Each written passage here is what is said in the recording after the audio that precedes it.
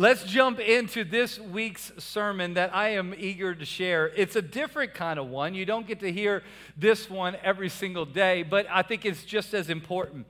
The series we've been in is called Manger Changer, and many of y'all have heard the concept by now, but I'm going to revisit it real quick, that there is a nativity scene with the manger right here that we're all accustomed to seeing. And according to Matthew chapter 2 and Luke chapter 2, there's a few necessary requirements in order to have a manger scene.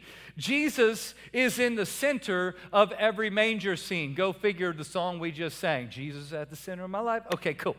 And I have a little heart right here because I think whatever is at the center of your manger scene tells you a lot about what's going on in your life. It's as if God looks down on us, and as he looks down on us and sees this perspective, whatever's at the center of your life, Jesus could be a part of it, but if he's not at the center of it, then your manger scene's all jacked up. There is no Christmas, and you have a false god or an idol that you're actually worshiping. And I don't think people do this intentionally. Most people don't just wake up and go, I'm going to swap Jesus out today. But 2 weeks ago, we swapped him out real quick with the three kings, the three wise men, and we talked about what happens when we let money become the center of our lives.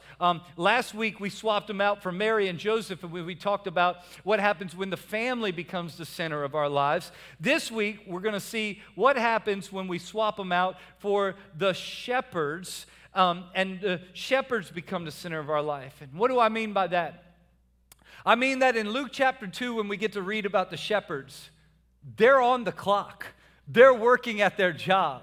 They're doing what they are titled to do. They are shepherds shepherding. They're shepherding late at the night. They are busy. They've got a job to do.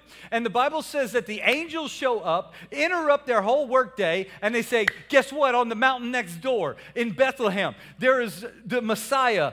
You'll find him swaddled in cloth, lying in a manger. Go see him. Go worship him.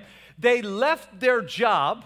I sometimes wonder if the sheep, they probably gathered too, right? But maybe they took their job with them, but they left their typical work day. They went, they worshiped the Messiah, and then the Bible says that they went back telling everybody and their mama what they just heard and what God just did. They telling all the other shepherds, they're telling all the other people at the coffee around the water cooler. Come on, they told everybody they ran into along the way that you cannot believe what God just did.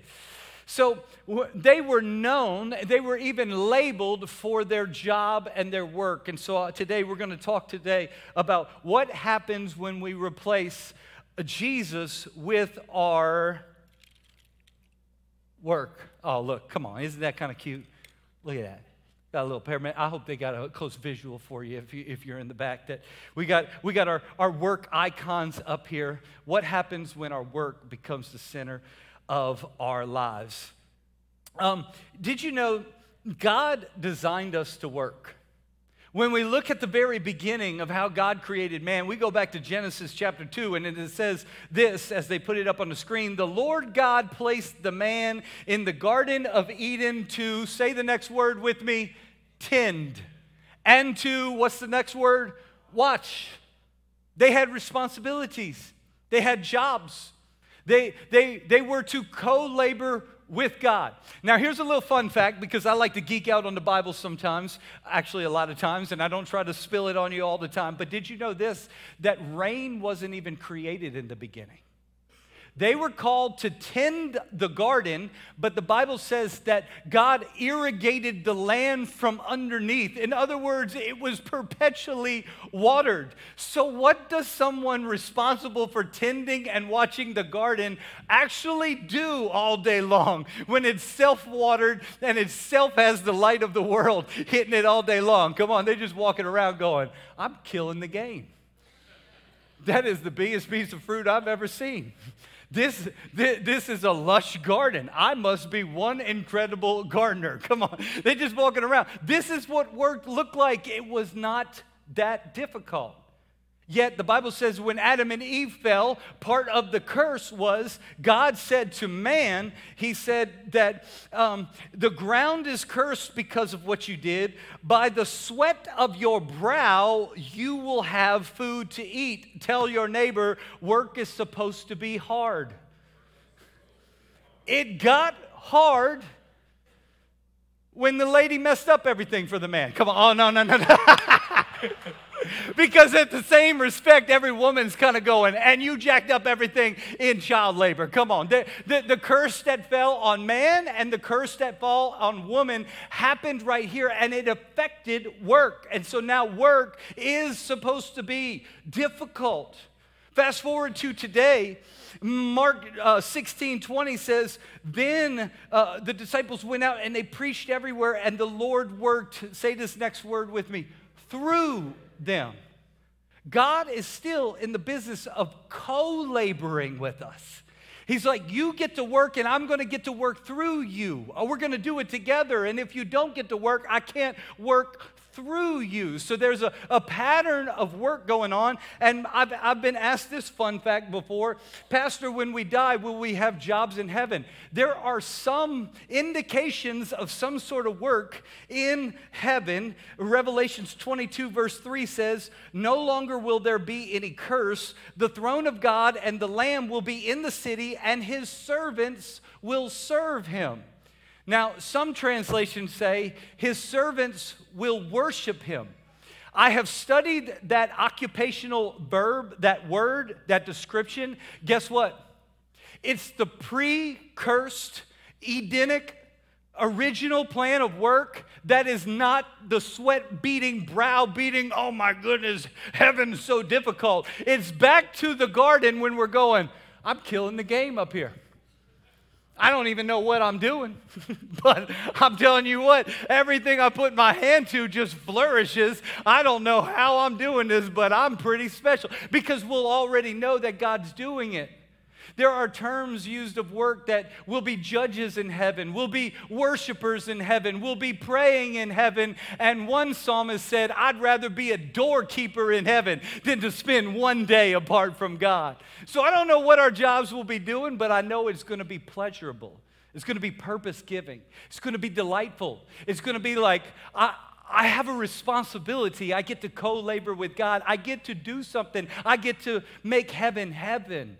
And so God loves to co-labor with us and participate with us. And because we are wired to work, we're always thinking about it. In fact, tell your neighbor you were wired to work. Now tell your other neighbor you chose second that means there's fulfillment in your work. There is fulfillment in your work. And because we're wired to work, man has always made idols of productivity and work. Always trying to get ahead, always trying to have an advantage. And so in our Bibles, the Israelites would trade in the God of Israel, the God of Abraham, Isaac, and Jacob for the God, the lowercase g, God of Baal or Ashtaroth. These are false gods in our Old Testament. They were the gods of fertility. And it wasn't just the God of fertility, like help me have kids and help my family get large. Remember, they were agricultural in nature. So your wealth wasn't dependent on your bank account. Your wealth was dependent on how big your harvest was, how many cows they just had in the last birthing cycle. And so they would trade in their worship for the God of fertility to hook my cows up and hook my goats up and hook my harvest up and let there be a big harvest. Work. And then Greek gods, we can go back outside the Bible. There has always been humanity trying to have an idol of work like Artemis, who was the Greek god of fertility and productivity, or Hephaestus, who was the Greek god of craftsmanship. There has always been something in history and man that always overindulges or thinks too much about work and exchanges God for another one. Even in the Catholic faith, which I grew up in, at confirmation, they say this, you need to pick a patron saint. And I never really understood that because I look up to saints, but they were like, no, like a patron saint to pray to ask them to pray to God for you. And so I chose the patron saint of music because I was a musician. I was like, hook a brother up. Okay, anyway.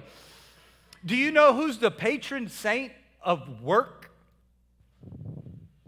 My boy Joseph. They said he was a carpenter and he worked his whole life to support Jesus. So if you prayed to Joseph, Joseph will pray for you all the time too. And while I think it's good to look up to the saints that we read about in our Bible, it is always called idolatry or turning a figure into a lowercase g God when we pray to them and ask them to do things for us that God said he would handle himself. There's always been something in humanity that looks for an edge in work or cutting corners or making too much of it. Today, I believe we have a two-faced idol to contend with in work. I think on one hand, this is not going to be fair, but it'll make sense in a minute. On one hand, we have the God of laziness.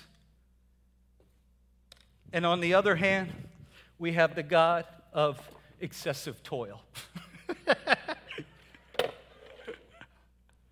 We tend to either under-exaggerate the role that it should play and we idolize just how little, or we overindulge and we burn the candle on both ends. So let me talk about these two gods today as I put them back here. Somebody gave me this and said that could be your icon. I'm like, it'll crush Jesus. It won't go next to Jesus. The God of laziness, let me tackle this one first.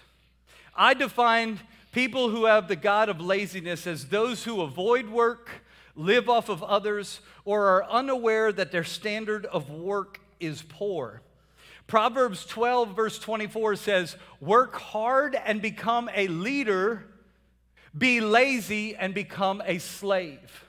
Now we know this, that our God is always for freedom. It was for freedom that Christ set you free. So there's a portion about him that's like, I gave you work, I gave you purpose. Hey, you're going to have to find your balance or else you will become a slave. And I already busted my people out of Egypt once before. I don't desire any of you to be enslaved. Yet 2 Thessalonians 3 verse 10 says, we commanded you this, if anyone will not work, neither shall he eat.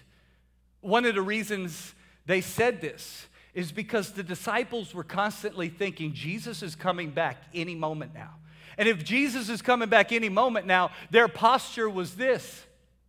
It was just constantly looking at the heavens, constantly looking up, and God saying, get to work. Yeah, you've got to get to work. There's a plan to get to work. Yes, keep one eye on heaven, but also you've got to get to work because you're gaining the wrong reputation. And by the way, I want to use you as leaders, not followers, not slaves. And so from the age of accountability all through our Bible, there's a pull your own weight responsibility, but not just pull your own weight.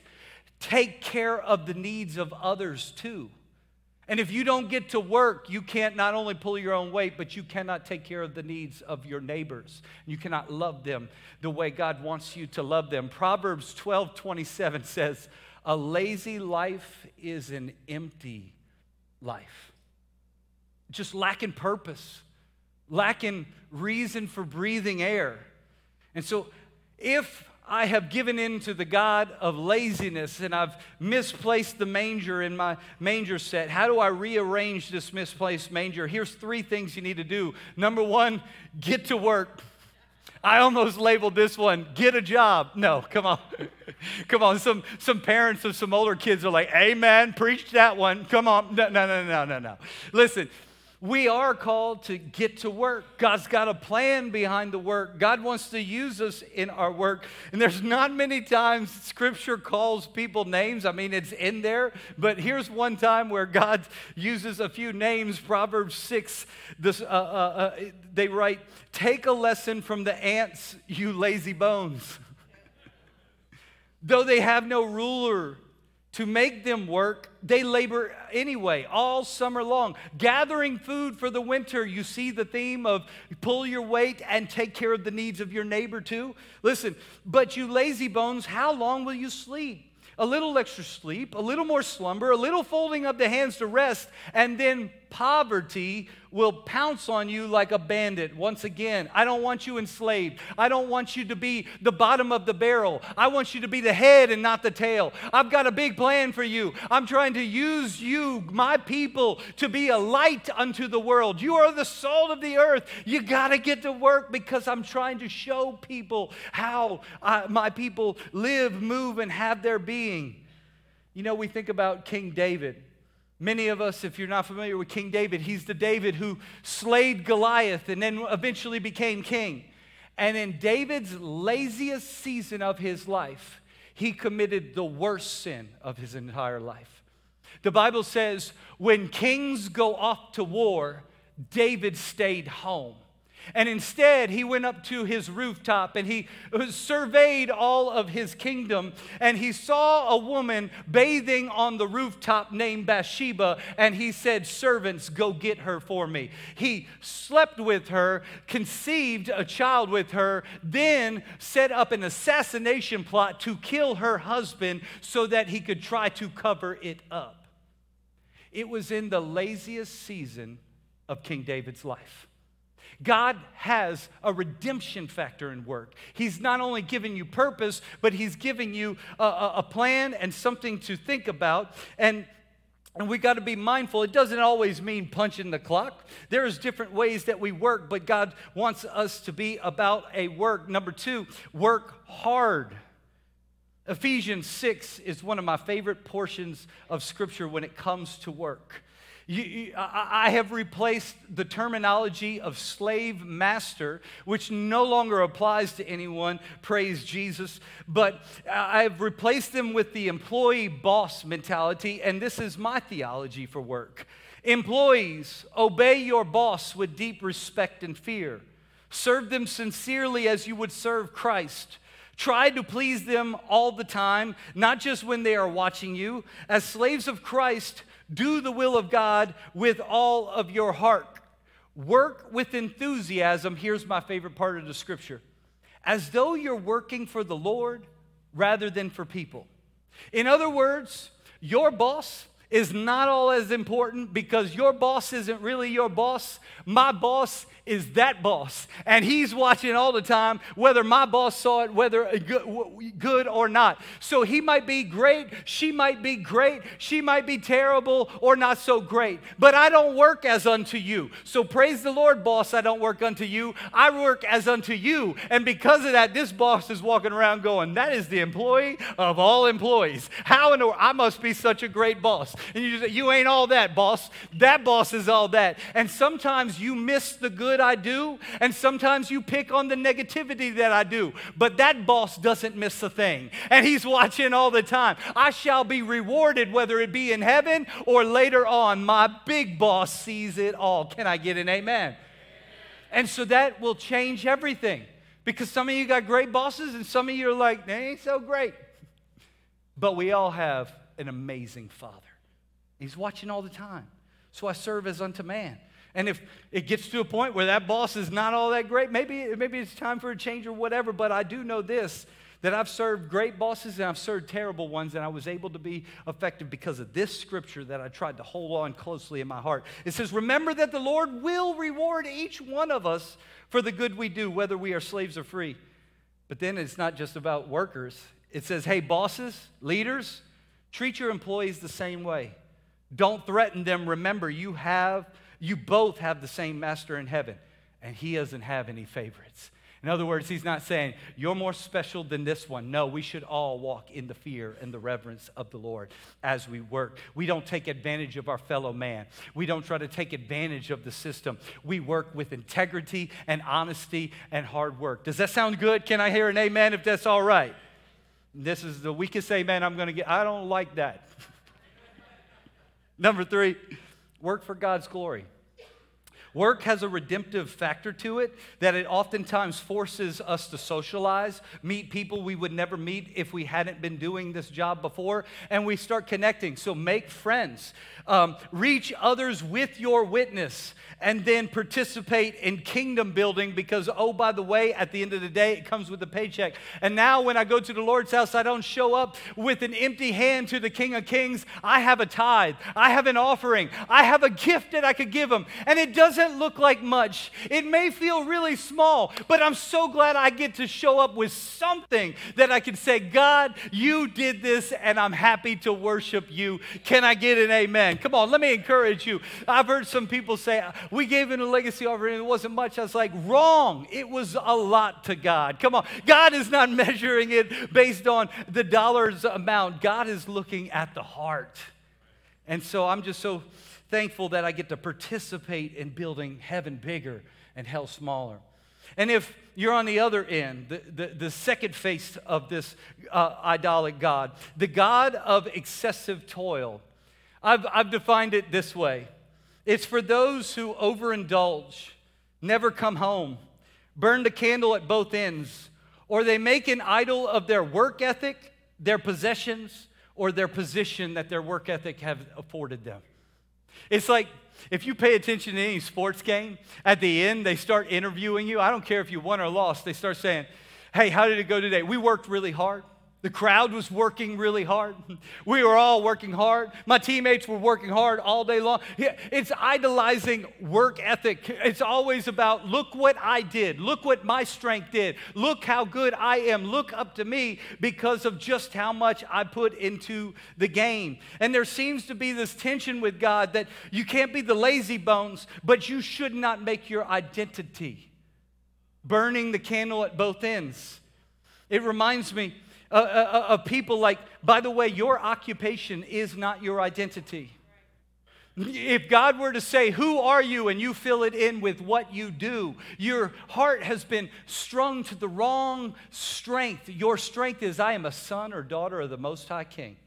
And any occupation can be stripped of me, and I still have the value that I was created with because God is at the center of it all. Not my occupation's at the center of it all. If you took it away from me, I'd be up a creek. No. No. Jesus has to be at the center of it all. And it's not our work ethic. It's not how good we are. It's not our possessions. It's not our positions. It's not our title. I think about when I was working on my master's degree in theology.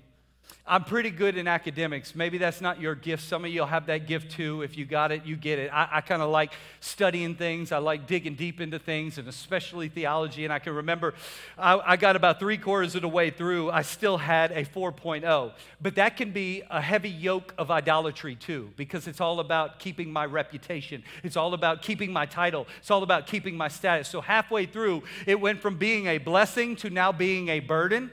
And I can remember 3/4 of the way through in my homiletics class, which is, by the way, learning how to preach to a church. I've been preaching for 15 years at this point. I'm like, I hope I do all right with this one. I think I could do all right with this one. I gave it my best efforts, and the professor at the end gave me an A-. And I thought, okay, I didn't like that very much. But at least my 4.0 is still intact until I looked it up, and academically that meant they gave you a 3.5, not a 4.0 for that grade. You will never have a 4.0 again. Your GPA is now 3.9. And I thought, you professor from Satan sent you to teach in a Bible college. Get some sort of sick twist out of giving people A-. An A- is the same thing as an A. Just erase it and put a 4.0. And I felt like after a while, God said, I did it to bless you. Because do you think you'll go further with a 4.0 and it's all about you? Or a 3.8 and God is your reliance, not any degree, not any sort of status, not any grade symbol, not any sort of title, and it freed me the rest of the time. I got A's the rest of the time, but I no longer put my identity and strength in, look what I did. I put my attention in, God, you got it anyway. You've got this under control and I trust you. I have a mentor who once told me, if you don't fall on the rock will fall on you. In other words, if you don't fall on Jesus Christ the rock, Jesus Christ is going to fall on you to save you. Many of us already know this because maybe you burn the candle on both ends and you ended up with your body telling you, heads up, you're not God.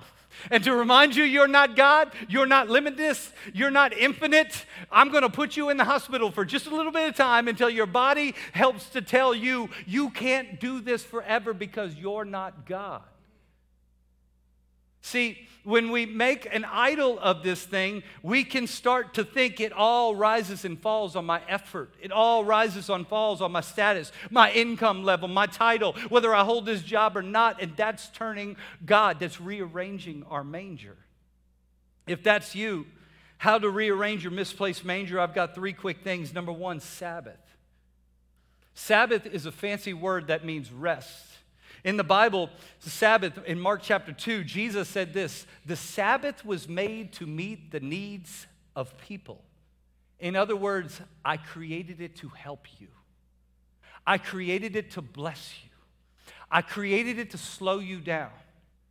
God worked for 6 days, and on the 7th day, he Sabbathed. He rested.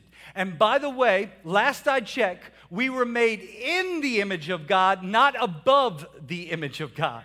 So for us to work 7 days thinking, I'm going to get ahead, I'm going to make up a little bit, I'm going to put a little away for Christmas, and I'm going to take care of things, is to say, God couldn't do it, but I can. It's a very dangerous place for your soul to carry very long. And by the way, does this work?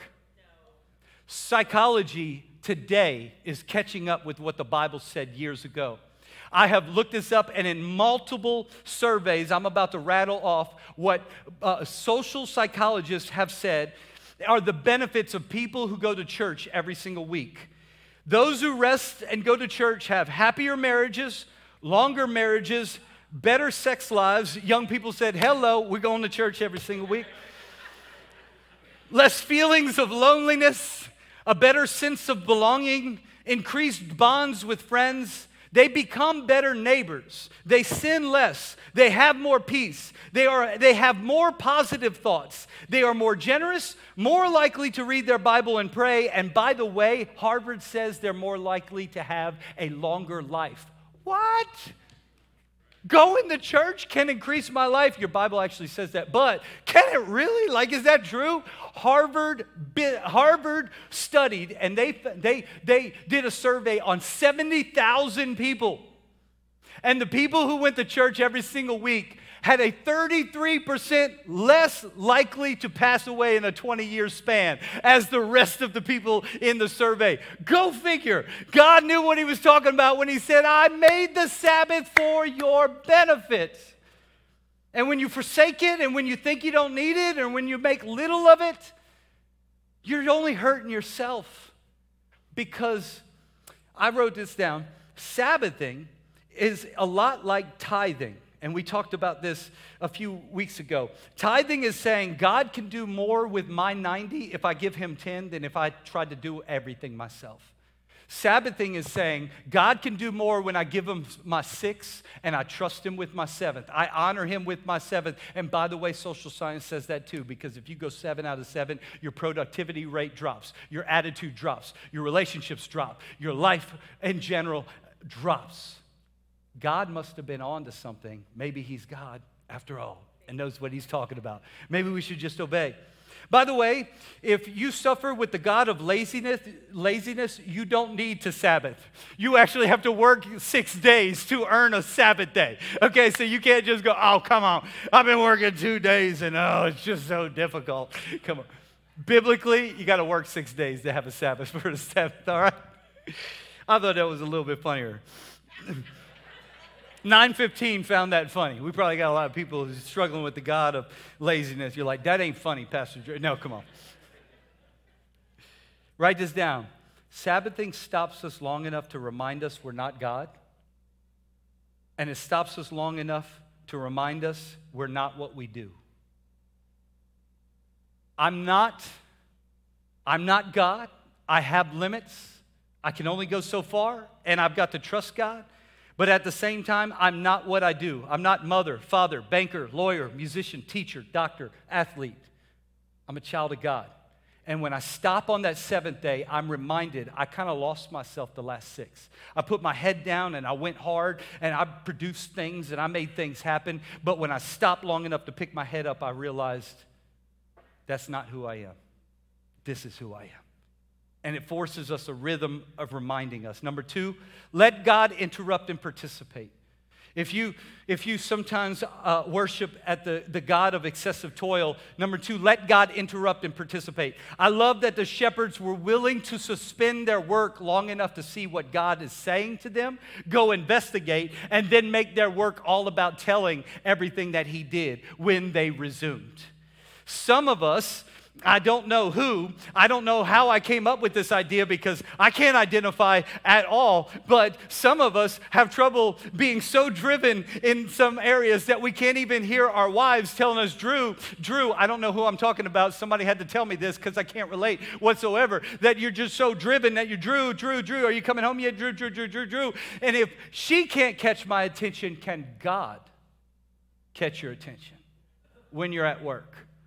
If a significant other or a friend can't catch your attention, will we be mindful enough to have enough margin for God to say, don't sign that. Do sign that. Take this step this way. Say yes, say no. Don't remember to include me. You're about to go into a relationship. You think it's about business. It's not about business. It's about them needing to know me. So it's more about them being hurt. If you don't get that, then you'll just think they're attacking you. They're not attacking you. Don't sink the deal over this. This is about them finding me. Can God show up in those interactions, or are you just like, this is about the contract and I'm about to seal it? Right? Can God interrupt? And number three, use your work for Christ's gain. After all, Ecclesiastes says it correctly. I came to hate all my hard work here on earth, for I must say these next three words with me. Leave to others. One more time, say those three words. Leave to others. One last time, as loud as you can. Leave to others. For I must leave to others everything I have earned. If you make your God the God of excessive toil, you're going to be let down. That you earned a lot, you gained a lot of possessions, and man, you gained a certain type of reputation. But it ain't following you to heaven. It's futile. It's short-lived. It's not going to matter, and God's not going to be impressed by that. In fact, a book I'm reading called The Way to Win put it bluntly. Somebody else will live in your house. Somebody else will drive your car. Somebody else will spend all of your money.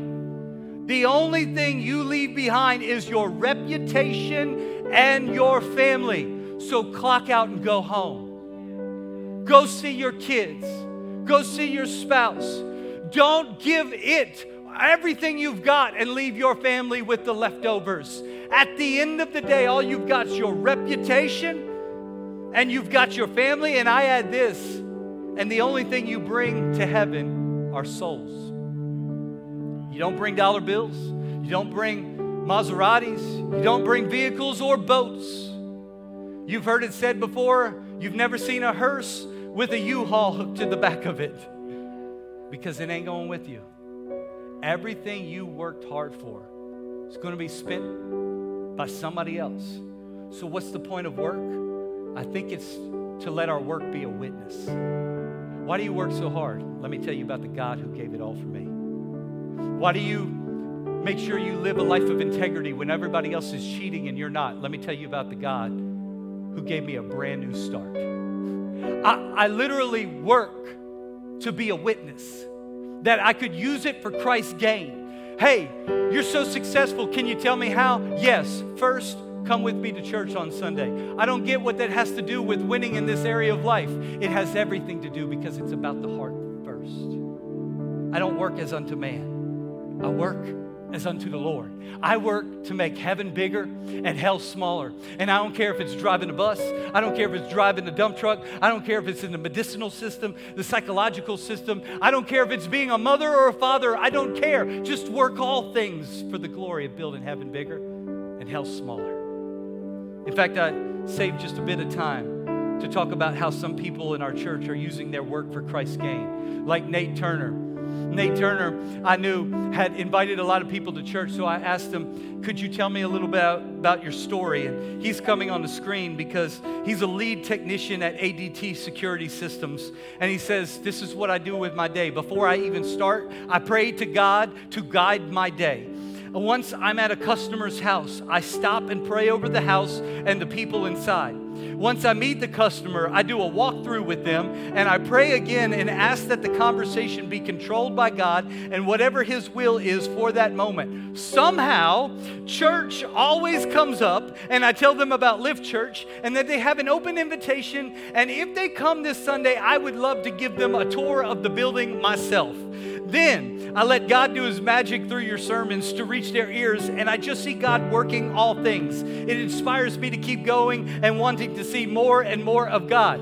I wrote him back, Nate, how many people to date have you invited to Live Church and they have made this their home because you reached out to them on an ADT security call? He said 9, and that includes families. Come on, guys. Can God use you if you're just doing installations?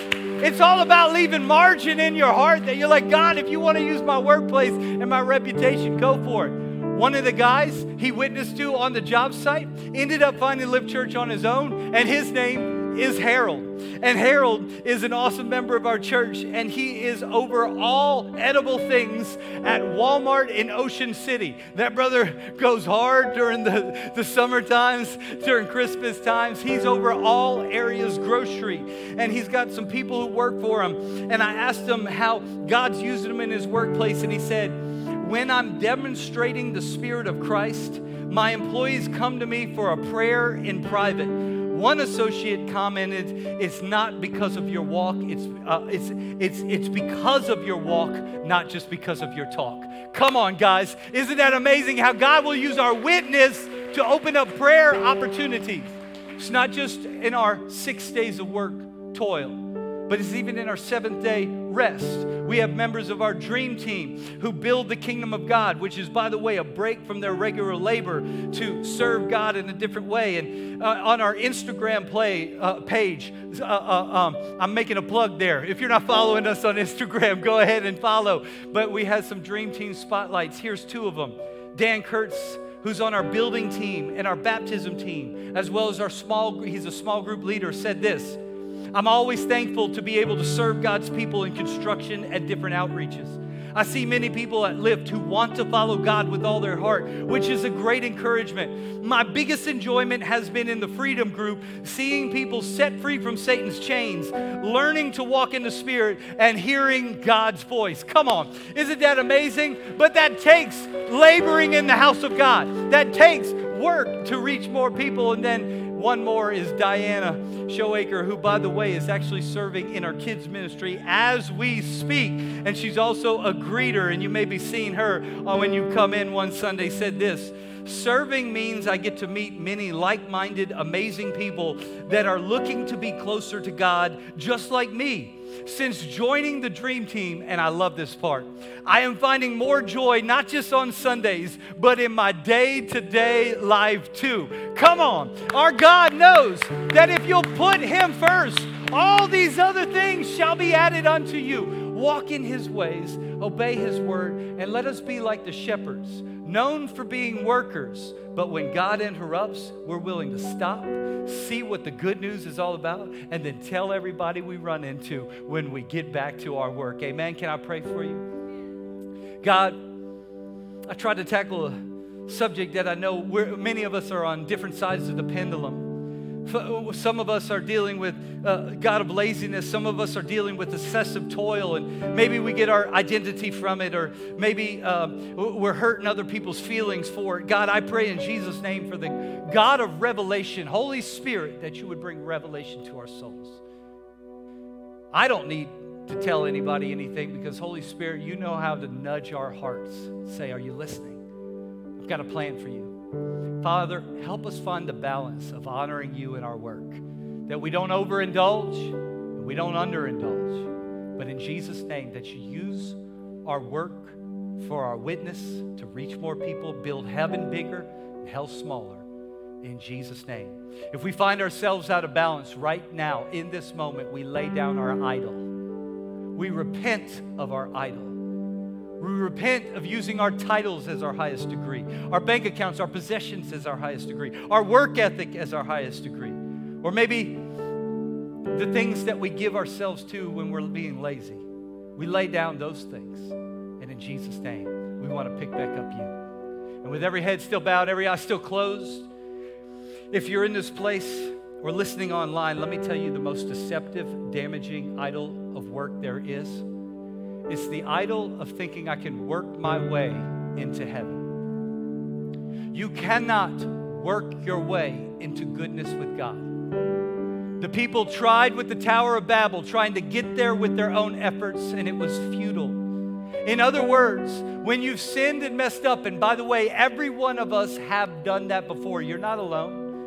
But when we think that I could have perfect attendance to earn my way back in, or I could pray hard enough, or strain, or God's not looking for you to drop and give him 20. In fact, nowhere in the Bible will you find you will become good if you do a lot of good things. The Bible says there's only one thing you can do, and that is no physical effort needed. In your soul, realize I am a sinner. Jesus died for my sins.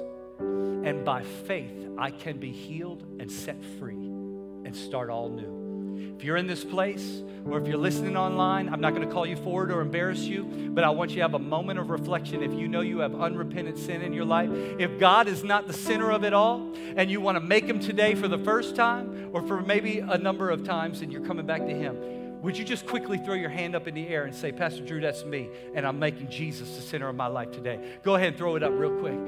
Thank you, Lord. Thank you, Lord. I see you. Thank you, Lord. Thank you. People online, write in the chat, that's me too. Now I'm going to ask everybody in this room to pray out loud with those who raised their hands. Say, Jesus, I give you my life.